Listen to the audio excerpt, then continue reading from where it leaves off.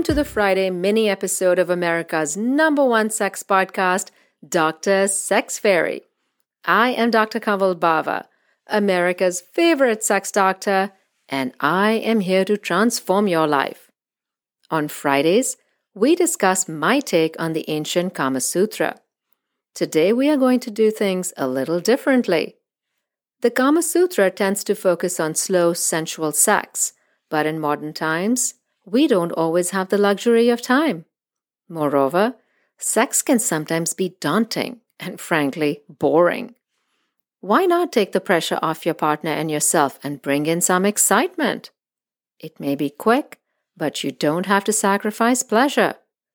You can introduce different ways to pleasure each other, and that will be exciting in and of itself.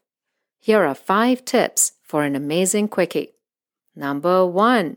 Use a sex toy. When time is of the essence, bring in backup.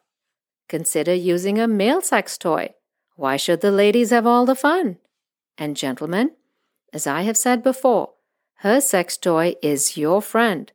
You can get her to orgasm a lot quicker with a little help. Number 2. Make underwear optional and choose a dress or skirt. Easy access is a good thing. Think Sharon Stone crossing her legs in Basic Instinct. Number 3. Keep lubricant and condoms handy. Many women experience dryness routinely, and so when you have less time than usual to get the juices flowing, use all the help you can get. And remember, the anus does not lubricate itself. Number 4. Plan a quickie. Think of a semi-public spot that might be fun to have sex in. Think about how not to get caught. If you think that few people find the thought of a public or semi-public quickie sexy, you are dead wrong. The website superdrug.com surveyed 2,000 people and found that 56% of men and 43% of women were turned on by the thought of sex in a public place. 16.8% admitted to having had sex in a park, and 13% admitted to having had sex at the beach. 9% of the respondents said that they had had sex in a public bathroom or a parking lot or garage. And here is another interesting finding from that study. 34% of men and 21% of women said that they would like to have sex in public. Number 5. Don't miss an opportunity for an incredible quickie at home. If the kids are napping or a meeting just got cancelled, don't waste this golden opportunity. Turned on by the sight of your partner bending over the dishwasher?